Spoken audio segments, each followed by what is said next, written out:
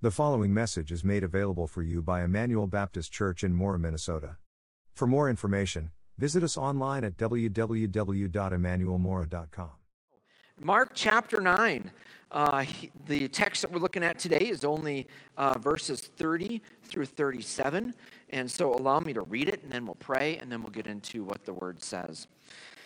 Then they left that place and made their way through Galilee, but he did not want anyone to know it.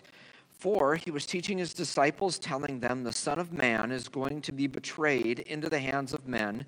They will kill him, and after he is killed, he will rise 3 days later. But they did not understand this statement, and they were afraid to ask him. They came to Capernaum, and when he was in the house, he asked them, what were you arguing about on the way?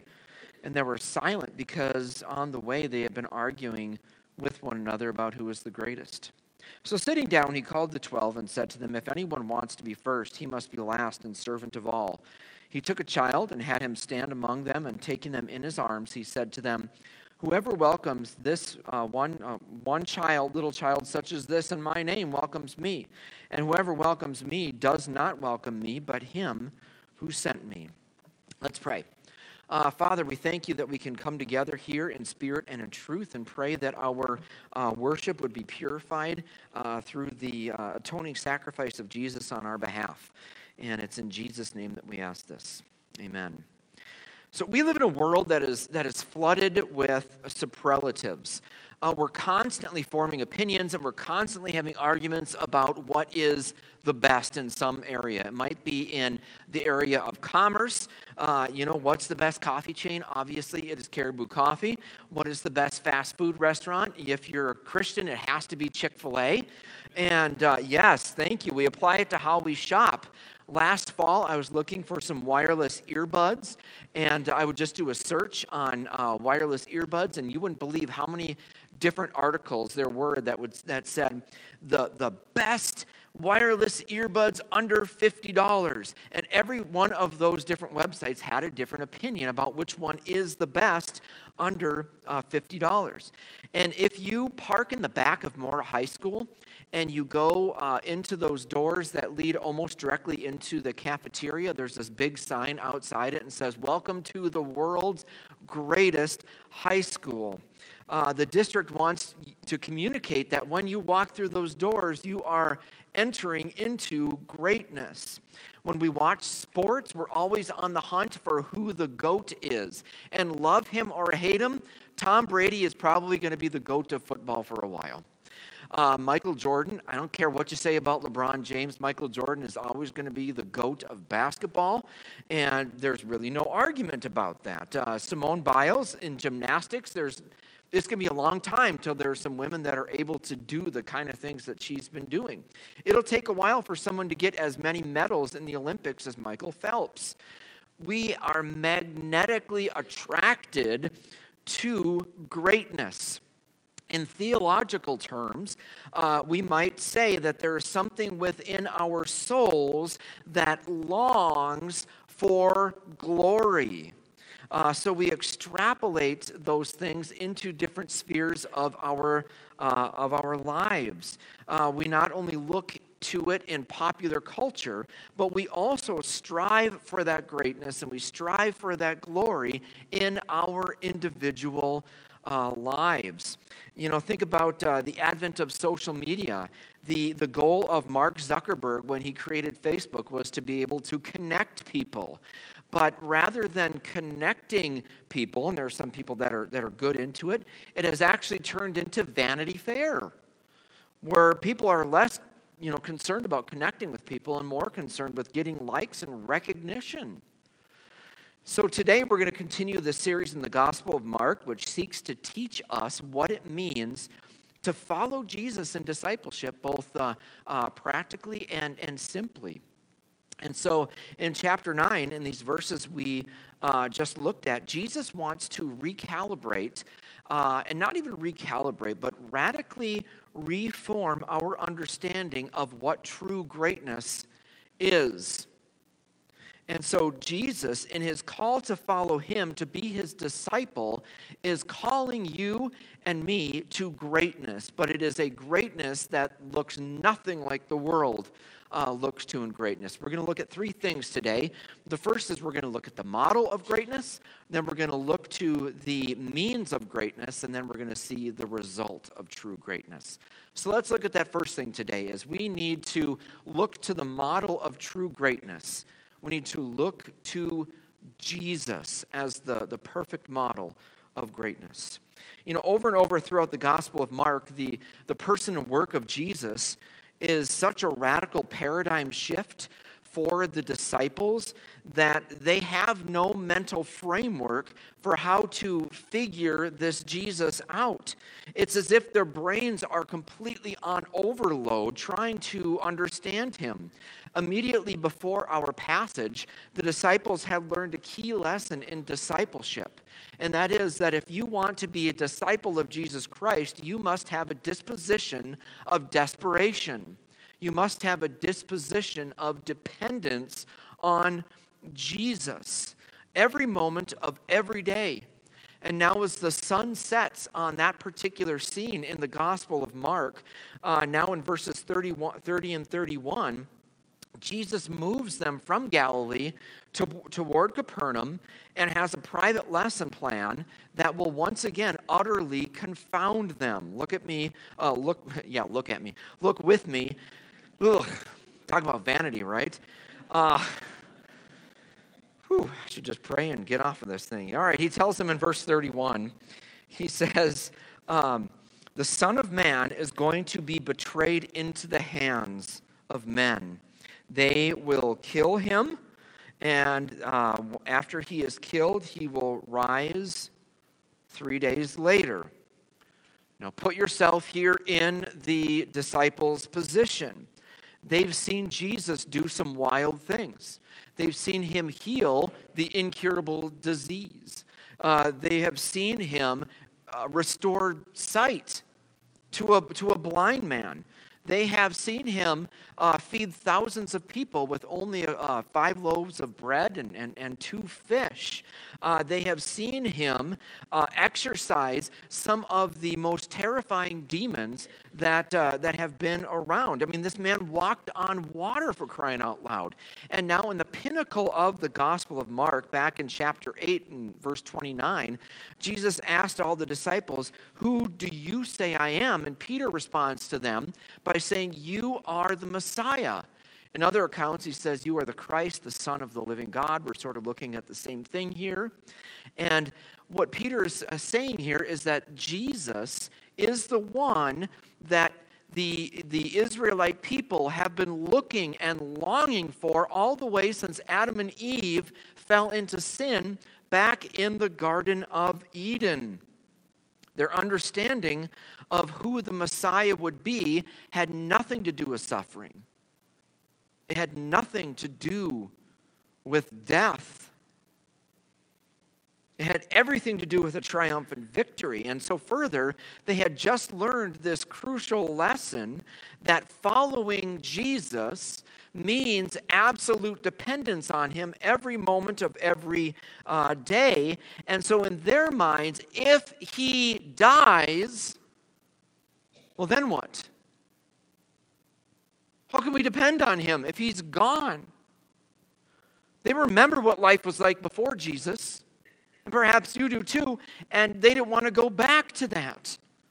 And so now in verse 32, they have no way of comprehending this, and so their confusion leads to fear. Look in verse 32. They did not understand this statement, and they were afraid to ask him. In Matthew's account of this instance, it says that they were deeply distressed. This troubled them. But what they were missing was that Jesus was laying out the formula here for true greatness. What they heard was this future Jesus, who was this weak and helpless victim that would be killed by wicked men. And what they were not hearing was the words of Jesus all the way in John chapter 10 in verses 17 through 18 when he said, this is why the Father loves me, because I lay down my life so that I may take it up again. No one takes it from me, but I lay it down on my own. I have the right to lay it down, and I have the right to take it back up.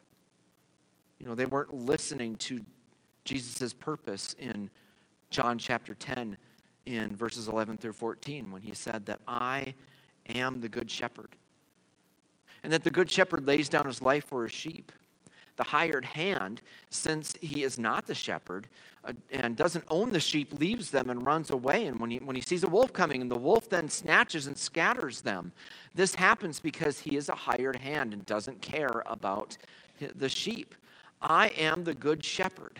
I know my own know me. So to know Jesus is to know true greatness. Jesus was truly God, and he was also truly man. And as such, none of us would have faulted him if, as the incarnate deity on earth, he would have come and said, I'm God, y'all should serve me. But that's not what he does here. That's how most other religions function, but not Jesus. One chapter later in Mark, Jesus would have to once again teach the disciples this same lesson again. Look in Mark chapter 10, verse 45. For even the Son of Man did not come to be served, but to serve and to give his life as a ransom for many. Now, Paul translates that in Philippians chapter 2 when he says that Jesus, who existing in the form of God, did not consider equality with God something to be exploited. Instead, he emptied himself by assuming the form of a servant, taking on the likeness of humanity. And when he had come as a man, he humbled himself by becoming obedient to the point of death, even death on a cross. And so the translation of that then is that Jesus is the ultimate example of what greatness is. And there's an element of which, yes, we're not going to be great like Jesus. None of us are the incarnate Son of God or ever could be. He and he alone could live the perfect life. He and he alone could die the death that we deserved, and he alone could raise himself from the dead. But Paul tells us in Philippians chapter 2, verse 5, he tells us to adopt the same attitude of Christ Jesus. That is to look to him to be the model of greatness. Laying down your life for the good of others. And then practice the means of greatness, which is giving your life and service to people so that they would know the greatness of Jesus. And that leads us right into our second point, is that we should practice the means of true greatness, which is servanthood. Practice the means of true greatness, servanthood. I wish that I could say that the denseness of the disciples would be surprising to me, but it's really not. And it's not because I am the exact same way as the disciples. I can come home and I can put my keys in my wallet somewhere. And then I got to go pick up one of the kids 5 minutes later. I'm asking my wife, where are my keys? As if she took them and hid them somewhere. I had that this morning in Sunday school. I turned on the TV and I couldn't find the remote 2 minutes later. I'm sitting on the music stand. There have been more than a few times in which Julie has allegedly told me something already, and so she thinks she's reminding me, and I'm saying, well, no, this is actually the first time you've told me. She's probably right. And so maybe it's because I'm a guy, or maybe it's because I'm a musician, and as a musician, we're by default scatterbrained. But I have no problem finding solidarity with these 12 guys here, because I have the same thing. And if you look in your heart, you'd probably see the same thing. We are a forgetful people. And as this passage is absolutely amazing to me, because when we look back on what transpired here just in the past few vignettes, which take place only over the course of a day or two, these disciples continue to show that they don't get it. Back in verses 14 through 29, what we looked at last week, they were utterly embarrassed publicly. because they were not able to exorcise this demon out of this boy. They had done it before out of the power that Jesus had given him. He said, go out and tell people about me, heal the sick, get the demons out of people. And so they came to this little boy and they wanted to do the same sort of methodology, the same sort of actions, the same words that they had. And whereas before they had success, here they are looking like absolute failures. Peter, James, and John weren't there, and maybe that's why they came to this argument on the road to Capernaum here starting in verse 33. It says, they came to Capernaum. When he was in the house, he asked them, well, what were you arguing about on the way? But they were silent because on the way they had been arguing with one another about who was the greatest. Do you get the irony of what is going on here? We can look at this and we can say, golly, seriously, guys, like, how do you not know this? I mean, you had the privilege of hanging out with Jesus all the time. But then that is exactly, I think, giving the disciples a little too much credit. Folks, these men had just suffered public embarrassment because they couldn't do what they claimed to do, which was get this demon out of this boy. And the very next day, they were arguing with each other about who is the greatest. Come on, guys. It was just yesterday that you all showed yourselves to be boneheads. And now we think we're superstars. It's like that little kid who struck out 3 times in a game, and he gets in the car and says, yeah, I think I'm pretty much the best person on my team. The MLB is looking pretty good.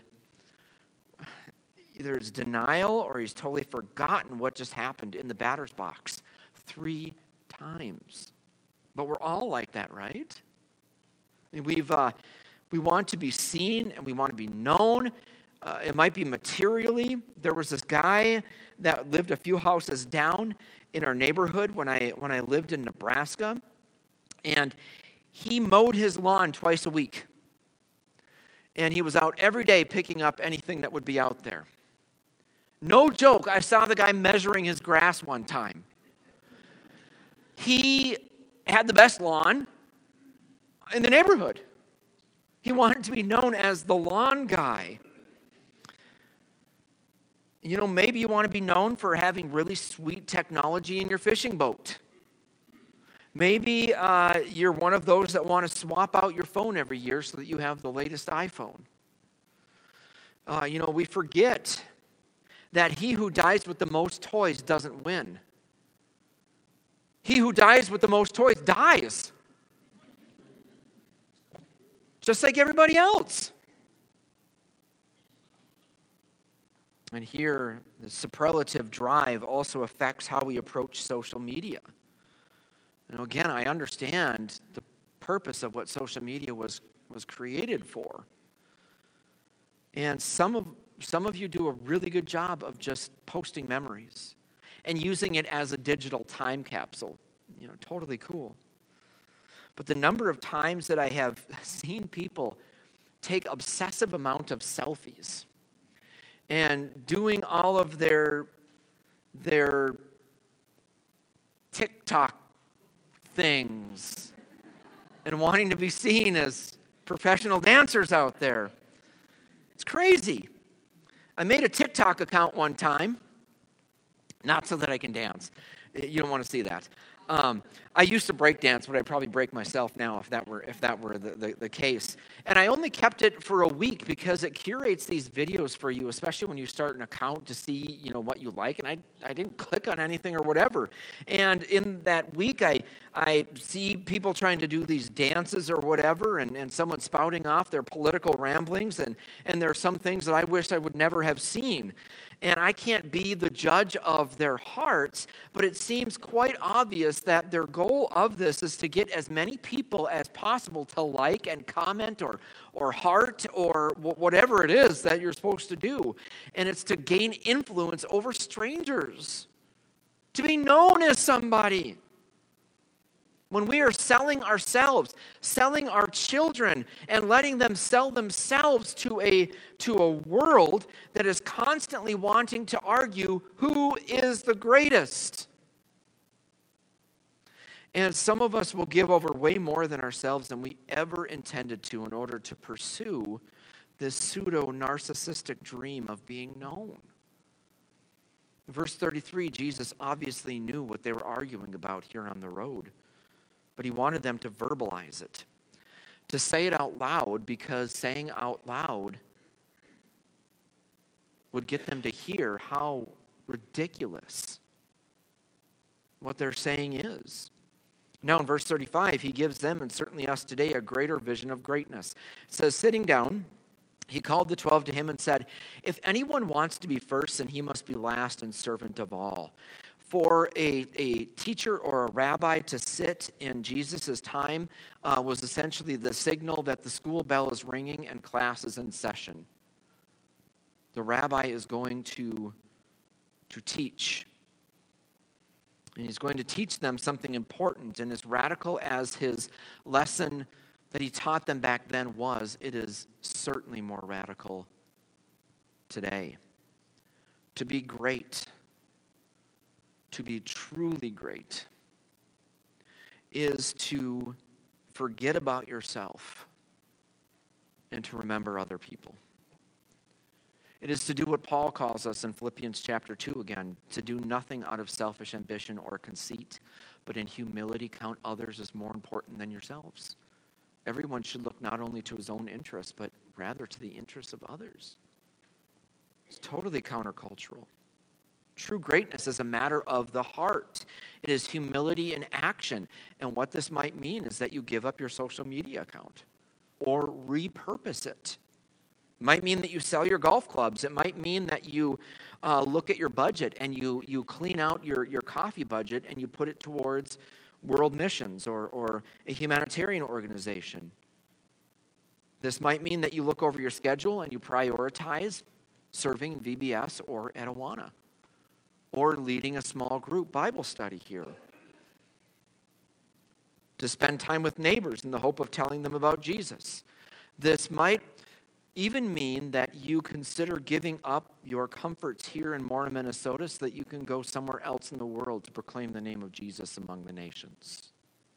There's sacrifice that is involved here. We live in a world that is a me-first world, a world that will never understand this kind of greatness. And so we need to practice that, give up ourselves for the goodness of others and the glory of God. And third, we need to experience the result of true greatness, which is getting more of God. It's getting more of God. So verses 36 through 37, they not only show us an illustration of the countercultural greatness, but also the unique reward that it brings. Look with me in verse 36.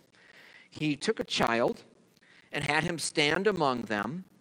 And taking the child in his arms, he said to them, whoever welcomes one little child such as this in my name welcomes me. And whoever welcomes me does not welcome me, but him who sent me. Again, this is not difficult to transfer over what was going on in the culture of Jesus to the culture of today. In Jesus' day, the mortality rate for children was very high. And so they didn't esteem children very highly until they got to an age of maturity in which viability was, barring any accidents, more than likely going to happen. In terms of the social hierarchy, children were at the bottom. And it's been a fascinating week, as I mentioned before, to be an American. With the leak of this potential decision, and again, it's potential, it's not finalized yet, of the reversal of Roe v. Wade, we've gotten a front row seat to the wickedness of support for legalized abortion. From the hour that the draft was leaked, the response has been sad and terrifying. I've seen videos, read posts and newsreels with everything of people complaining that we're going to go back to the dark ages, to government leaders calling this as a right-wing attack on women. And there have been tweets that have blatantly called for the persecution and extinction of evangelical Christians because of this. And most horrifying is a slew of videos that I saw of people saying that abortion should be good because aborted children would actually make for good renewable energy. Man. When Molech, the Canaanite god of children and human, and especially specifically child sacrifice, is threatened, we see his wrath before our eyes. This is satanic. And so when Jesus takes this child and stands him before the disciples, it is to grab our cultural attention just as much as it does in Jesus' day.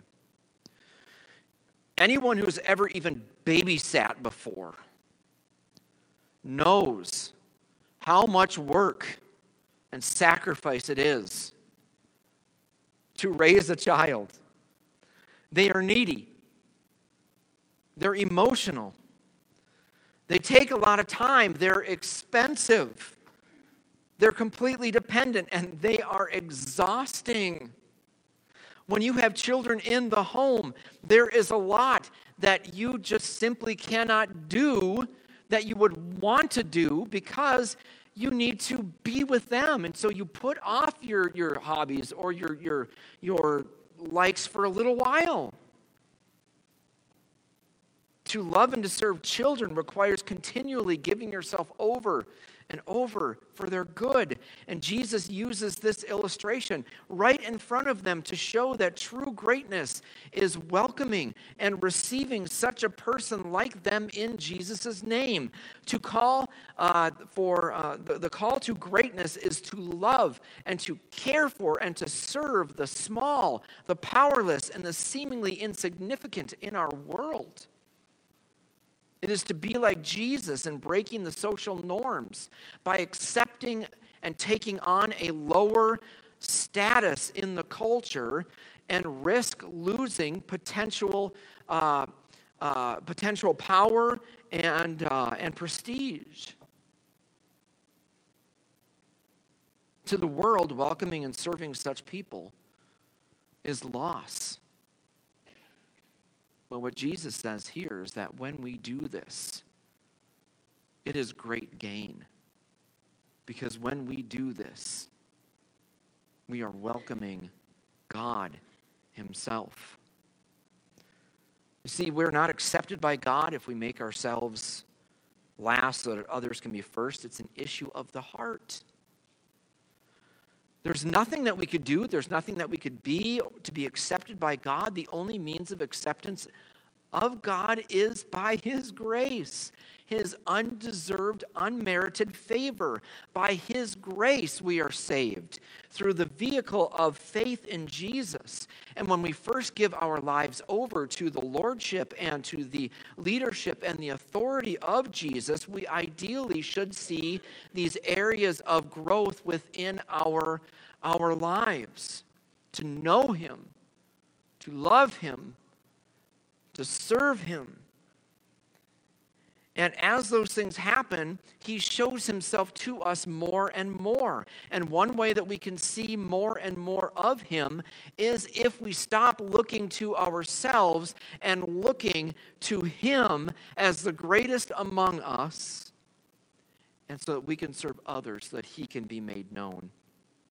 In his book, Gorgias, Greek philosopher Plato, he writes a sentence that even though he was far back in our history, that really echoes through today. He said, "How can a man be happy when he has to serve someone?"